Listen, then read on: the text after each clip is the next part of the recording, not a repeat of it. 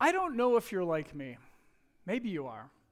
But I have a specific place that I put my keys every day when I come home from work, right? I come home from work and I put my keys in that specific place, and they're always there. Well, it was probably a month and a half, 2 months ago, I went over to grab my keys because I had to run out and go to the store. I think it was on like a Saturday or something. And so I go, and guess what? My keys are missing. I talked last week about my money clip being missing. I really don't have a problem with missing things. I really don't. All right. But they were missing. My keys weren't there. So Jean was downstairs, or she was in the bedroom, and I just kind of yelled, "Hey, honey, have you seen my keys?" She's like, "Nope, haven't seen them." I was kind of hoping that she would volunteer to come help me look for them, but she didn't. So I'm looking around. So I went to my normal places. I checked my coat pockets. I said, well, maybe I left them in my coat, and checked the bedroom, and they weren't there. And then I remembered that Jean borrowed my keys the day before. And so now I'm thinking, all right, honey, where did you put my keys after you used them yesterday? And she's like, honey, I put them back where you always put your keys, on the bar. And I'm like, I'm getting a little steam now because I'm like, there's no way. I'm like, she's wrong. I know she's wrong because I gave them to her and now they're not there. I didn't move them, so she had to move them, right? So I'm like, honey, I know that you moved my keys because you had them yesterday and now they're not there. No, I did not move. I put them right back. And I'm like, oh, man. So I'm getting a little ticked now, right? And then I'm like, so I'm huffing and puffing and going around the house. And guess what? I went into my office, and they were sitting right next to the papers that I wanted to bring with me when I was going out next time. Oh, I wanted her to be wrong so bad. I'm like, oh, all right, thanks, hon. I found them. Appreciate it. You were right. But I wanted her to be wrong so bad. I got a question for you. Have you ever thought that Jesus was wrong? Have you ever thought that Jesus was wrong? Maybe you're in a church service, and maybe the pastor is saying something, and maybe you feel Jesus tugging on your heart and calling you to maybe forgive somebody that you just don't want to forgive. Or maybe call somebody that you just don't want to call. Or love somebody that you don't particularly feel like loving right now. Has Jesus ever led you into some sort of suffering? Like maybe you were mocked for your faith. Or maybe you were persecuted in some way because of your belief system. High schoolers, I know we have a couple high schoolers here. I know that happens in high school. You know, you're sitting around the lunch table, you're talking, oh, what are you going to do on Sunday? Well, I'm going to church, and then I think I'm going to go play ball. Oh, you go to church? Or maybe a college student. Maybe you're in college. I mean, that really ramps it up, right? We see a lot of things in the news about colleges these days. Or maybe even in the workplace for you. You know, I know for me, working out at the base for all these years, you run into all sorts of people with all sorts of different beliefs and temperaments from all over the country. And if Jesus is leading you maybe into a season of suffering, how do you handle it? I mean, what do you do? I've seen something in the news just recently where there was a college student that got kicked out of his class because of standing up for his beliefs. You know, I've read articles in the past of people losing their jobs. Have you ever thought when something like that happens to you that maybe Jesus has made a mistake? I know I have. And I bet you have too, if you really think of it. And I think you're going to relate to the story today about Jesus and one of his disciples that thought that Jesus was wrong. We're going to start off today in Mark chapter 8, 27 through 33. We're going to be reading through. If you have your Bibles, your electronic device, go ahead and fire them up. We're going to be reading out of the NLT.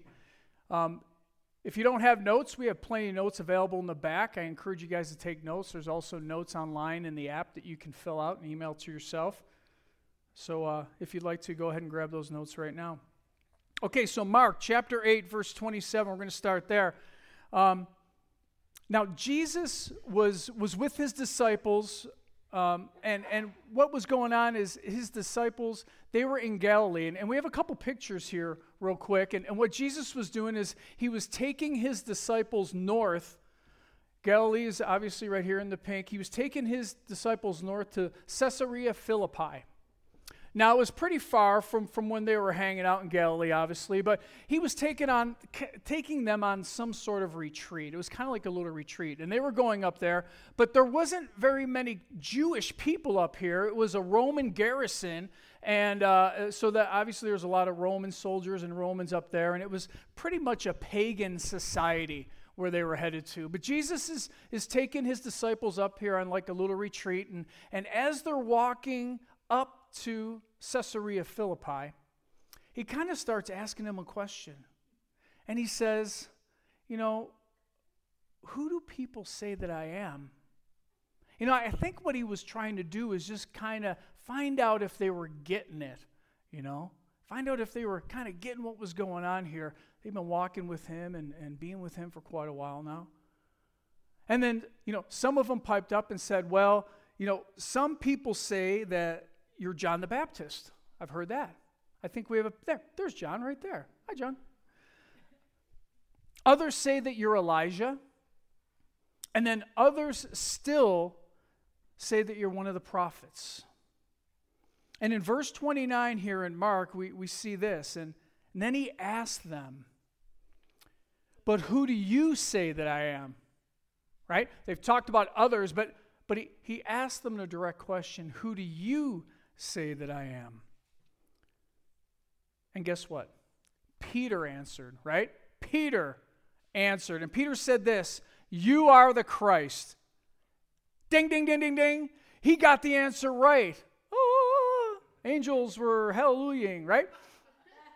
Peter got the question right. It was an amazing thing for him to do, right? Come up with the right answer. And if you read the Matthew's account, Jesus told Peter that he was going to build his church on that truth, on that rock of truth, that he's the Messiah. Great. And Peter got it right, man. Peter was all over it. And so we move on to verse 30 here, and Jesus strictly charged them to tell no one about him. It was too early for that to be revealed, evidently. And so that's what Jesus said. In verse 31, he began to teach them that the Son of Man must suffer many things and be rejected by the elders and the chief priests and the scribes and be killed, and then after 3 days rise again. And this is a great verse. I'd never noticed this before until we started studying this out. Verse 32 says this, and he said this plainly. He spoke it plainly. If you know anything about Jesus' teachings, a lot of times he spoke in parables. The disciples a lot of times would come after and say, well, what did you mean by that? I didn't quite get exactly what you were saying there, Jesus. But right here, Mark takes the time to tell us that Jesus spoke these things plainly. Suffer, die, rise again in 3 days. Seems pretty plain to me. And Peter, the next verse here, and Peter took him aside and began to rebuke him. Peter took Jesus aside and began to rebuke him. I don't know if maybe he was sitting in the back going, X-nay on the die, on the suffer, on the rise thing. I don't know if he was saying that or not, but he took him aside and began to rebuke him because Peter thought Jesus was wrong. It's in your notes. Peter thought Jesus was wrong. Now, 2 weeks ago, we talked about Jesus' family and how his family thought that Jesus was crazy. That was week 1. Week 2, we talked about the scribes thought that Jesus was evil. Now, Peter, who started out so well, thought that Jesus was wrong. First thing, it was, Jesus, you're the Messiah. Man, that's brilliant. You got it right. Good job. But then the next thing he says, hey, Jesus, I think you're kind of messed up here. Don't know if you know what you're saying. And in fact, the Bible once again says that Peter rebuked him. He corrected him. Well, actually, it's the same word here that the Bible uses when Jesus is casting out demons. That's a pretty harsh rebuke by Peter, right? I mean, he just didn't take him aside and say, I think you're kind of wrong. No, he rebuked him. So how do you think Jesus reacted to being rebuked by Peter? Good question. Let's read on. Number 33 here. But turning and seeing his disciples, Jesus rebuked Peter and said, get behind me, Satan. For you are not setting your mind on the things of God, but on the things of man. Wow. Could you imagine being Peter? Just moments ago, he was the golden child, right? He got it right. And now Jesus is calling him Satan. Man, to be in Peter's shoes at that point in time. Talk about highs and lows, right? Mountaintop valley experience. But why would Jesus say that to Peter? Have you ever wondered that? Why would Jesus say that to Peter? Oh, here's what I think. I think that Jesus has an eternal focus. That's what Jesus was talking about, setting his mind on things of God. Jesus has an eternal focus. He sees the forest 30,000 feet. That's where Jesus is seeing. But Peter had a here and now focus. You know, Peter really thought that Jesus was going to help overthrow the government. That's part of what the Jews believed. And so Peter was like, I don't think you're going to die. He had that here and now focus. But Jesus had that eternal focus. And Peter had that here and now. Jesus knew that his suffering and death would have eternal implications. All Peter could see was his ideas. I'm sure Peter, once he started walking with Jesus and being taught by Jesus, I'm sure his mind just went crazy about how awesome it was going to be when Jesus set up his kingdom here on earth. But those were his ideas. Those weren't Jesus' ideas. Peter must have been thinking about the overthrowing of Rome and the liberation of Israel. Man, I bet it was exciting for Peter to dream about that. But he was missing the spiritual focus that Jesus came here for. But Peter was in the process of learning this important truth. And this is in your notes too. That Jesus isn't wrong. Jesus isn't wrong. Say that with me, everybody. Jesus isn't wrong. Very good. One more time, louder. Jesus isn't wrong. That was really loud. Good job. All right. So from the story today, we're going to see two important things. Two important things about this story. The first thing is that Jesus predicted that he would go to the cross, and he wasn't wrong. Jesus predicted that he'd go to the cross, and he wasn't wrong. But Peter rebuked him. Peter rebuked him.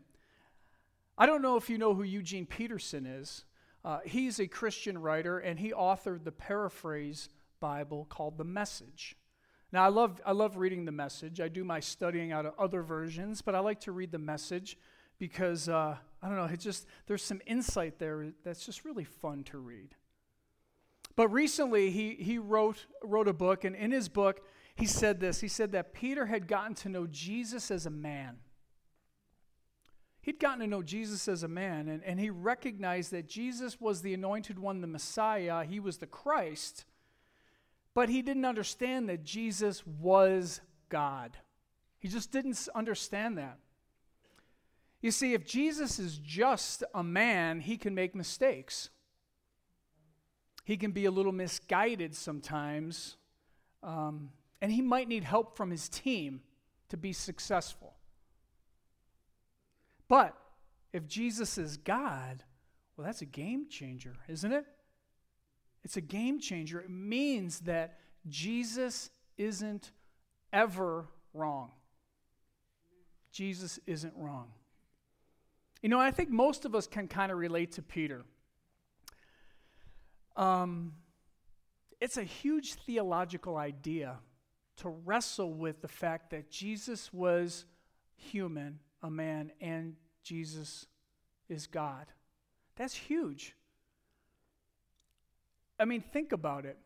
Think about this right now in our lives. Look at the person sitting on the right or the left of you. Now, you know that they're charming, right? You know they're intelligent.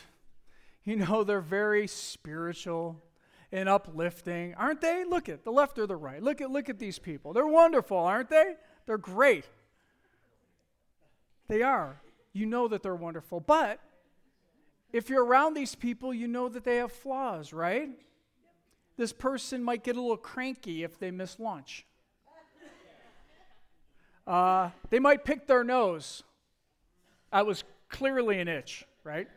That's an old reference that you might grab. Talk to me after. I'll tell you what it is. Clearly an itch. Or they might not put the toilet paper back when the roll's gone. Don't you hate that? Oh, man. Can't stand it. Now look at that person with all their flaws and all their charm, and imagine one day they came and told you that they were God. You'd probably think they were nuts, right? No, I don't think so. I think you're wrong. Well, that's what Peter was going through, right? Now, you might not believe that Jesus is God either. I can't assume that all of us do. But can I tell you why I believe that Jesus is God? Jesus healed the sick. He raised the dead. He died on the cross. And then he rose from the dead 3 days later. And Mark, the author of the book that we're reading out of, was an eyewitness to all of these things that took place. It's not just a collection of random fairy tales or stories. Mark was there. Mark was a real man. Mark was really there, and Mark was an eyewitness to all of these things that we're reading about. Basically, the book that we're reading is his testimony of the things he saw Jesus do and say. And so I believe him. So let's keep reading in Mark. Mark chapter 8, moving on to 34 and 35. And calling the crowd to him with his disciples, he said to them, "If anyone would come after me, let him deny himself and take up his cross and follow me. For whoever would save his life will lose it, but whoever loses his life for my sake and the gospel's sake will save it." This brings us to point number 2. Jesus calls me and you to go to the cross, and he isn't wrong. Jesus calls us to go to the cross, and he isn't wrong. Have you ever thought about this? What does it mean to take up my cross and follow Jesus? What does that mean? The cross represents suffering like Jesus. The cross also represents being rejected like Jesus. And the cross represents dying like Jesus died. You know, sometimes Jesus calls us to suffer and even die for him. Now, a lot of times here in the Western culture, it's metaphorical, right? But in many parts of the world, Christians are dying for their faith. You know, I just read this past week, in Turkey, there's a pastor who was jailed on some trumped-up charges. He faces 35 years in a Turkish prison. That's like a death sentence. And we don't like that much. And we choose the path of Peter. So, will I rebuke Jesus? Will I rebuke him? Because we don't like that idea of suffering too much. Will I say, "No, Jesus, I think you're wrong. I'm not going to suffer, and I'm certainly not going to die"? How do I deal with those words? If anyone would come after me, let him deny himself and take up the cross. You know, I have a thought. We really don't like the cross much. I mean, don't get me wrong. It's a wonderful symbol, right? We wear it as jewelry sometimes. I know I have cross jewelry. I don't have one on, but I have it at home. We decorate church buildings with it, inside and out. We put it on T-shirts. We wear the cross proudly. We have huge tattoos on our arms of the cross, right? But we don't often think about what it really means to follow after Jesus and take up the cross. It's a great symbol of Christianity, but the reality of the cross can blindside us when we really think about it. You know, this past week I was talking with a woman that was telling me about a family member of hers, and she was telling me that, you know, this family member is just mean-spirited sometimes, and she had reached out and you know, always been in his corner and stuff like that, but this family member recently said some mean and cutting things to this person I was talking to. And so she just got fed up with it, and she wanted to give this family member a piece of her mind and kind of hurt them the way that she was hurt. I think we can relate to that a little bit, just to lash out and to hurt somebody because we've been hurt, let them feel what they're putting us through. But instead of that, she knew that Jesus didn't want her to seek vengeance. What Jesus wanted her to do is be kind and loving, and so she did. She called just to say hi. It took a lot of guts, took a lot of strength to do that. She took up her cross that day to make that phone call. There's another story of Polly. She's 19th century Christian. We have a picture of her here. That's Polly right there. She was a Christian. Her husband was not. So she'd go to Christian services throughout the week and Sundays and Sunday night Bible study. And when she would come home Sunday nights, she'd be locked out of the house. That's not fun. I mean, think about that. Being locked out of the house by your mean, awful husband. So what she did is she slept on the porch. And then in the morning, when he came down and opened up the door, do you know what she said and what she did? She said, "Good morning, dear. Here's your paper. What can I make you for breakfast?" Polly took up her cross to follow Jesus.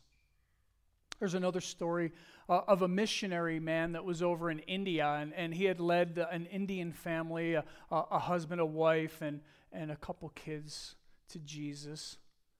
But the chief of the village was pretty upset with this, that this had occurred. So what he started to do is antagonize the man and his family. It got so bad to where he brought the man's kids out and said, "Deny Jesus, or I'm going to kill your kids." And he said something along the lines of this: "I have decided to follow Jesus." And his kids were killed. The chief was just beside himself, brought the man's wife out. "Deny Jesus, or I'm going to kill your wife." And the man said something along the lines of, "Even though none go with me, still I'll follow him." And then his wife was killed. And the last thing the chief said is, "You deny Jesus, or I'm going to kill you. The cross before me, the world behind, no turning back." And then he was killed. You know, the missionary that witnessed this occurrence eventually wrote the song, "I Have Decided to Follow Jesus." It's a tragic, tragic story. It's a wonderful worship song. I don't know if you knew the story behind that. That's the story, but it's awful to think that that would happen. But this man took up his cross and died for Jesus. You know, you think about all of these stories, and they're difficult to process. And we find ourselves asking questions like, why would Jesus have me suffer to follow him? Why must I go down this road that I'm going down? I don't like it. Why must this happen? Well, the answer is found in a verse that we're going to read here out of John. John 12:24. It says this, I tell you the truth, unless a kernel of wheat is planted in the soil and dies, it remains alone. But its death will produce many new kernels, a plentiful harvest of new lives. That's a powerful truth in the context of what we're discussing. We must invest our lives to do what Jesus is calling us to do, be all in. And it's because there's going to be a great harvest that follows. Now, the woman I told you about, well, the man that she was married to was named Smith, last name Wigglesworth. I don't know if you've ever heard that name. He was a famous preacher, evangelist, healing evangelist. And do you know what? When he came to the Lord, he didn't even know how to read or write. His wife, after all of that abuse, taught him how to read and write. What a great story that is. A great story. Now, I don't tell you that story to tell you that what the man did was okay, obviously.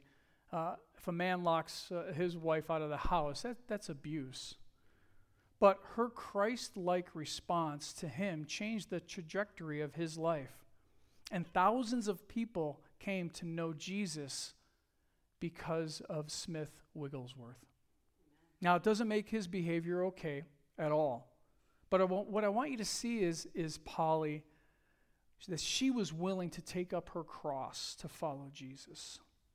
And then the Indian man that I spoke of, eventually, the chief was so moved by his resolute commitment to Jesus that he eventually turned to Christianity himself, and the whole village got saved. The whole village converted to Christianity through that one man's sacrifice and his family's sacrifice. Because he stood up and he took his cross for Jesus. And what I want us all to see here today is that these people went to the cross with Jesus. The result was that other people came to new life in Christ because of their sacrifice. So what Jesus is telling us today is true. There will be a great harvest, just like that kernel that died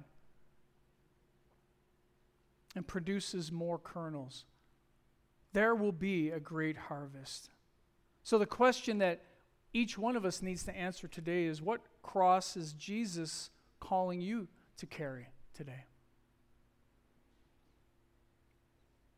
Will you say, the cross before me, the world behind me? Or will you say, no, Jesus, you're wrong?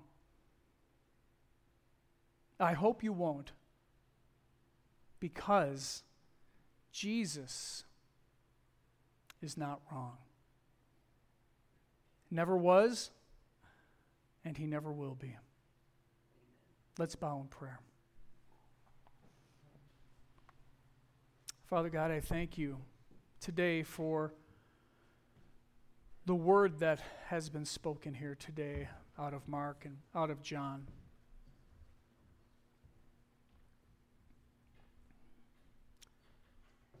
God, I thank you that as we dig a little deeper into these stories, that you had these men write down for us, that, man, there's just such great insight. And I know I'm many times just like Peter. Sometimes I'll get the answer right. And then, Jesus, you'll call me to do something, and I'll be like, uh-oh. I don't know. I think maybe you're wrong, Jesus. I'm sure many of us have dealt with a similar issue.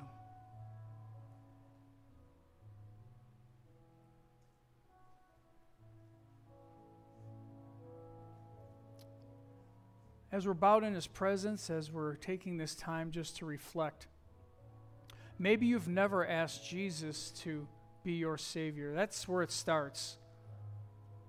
That's where this Christian life starts. It starts off with that acknowledgement that I know that I've blown it, I missed the mark. And then the realization that, wow, Jesus came here so that I could be free from my sins.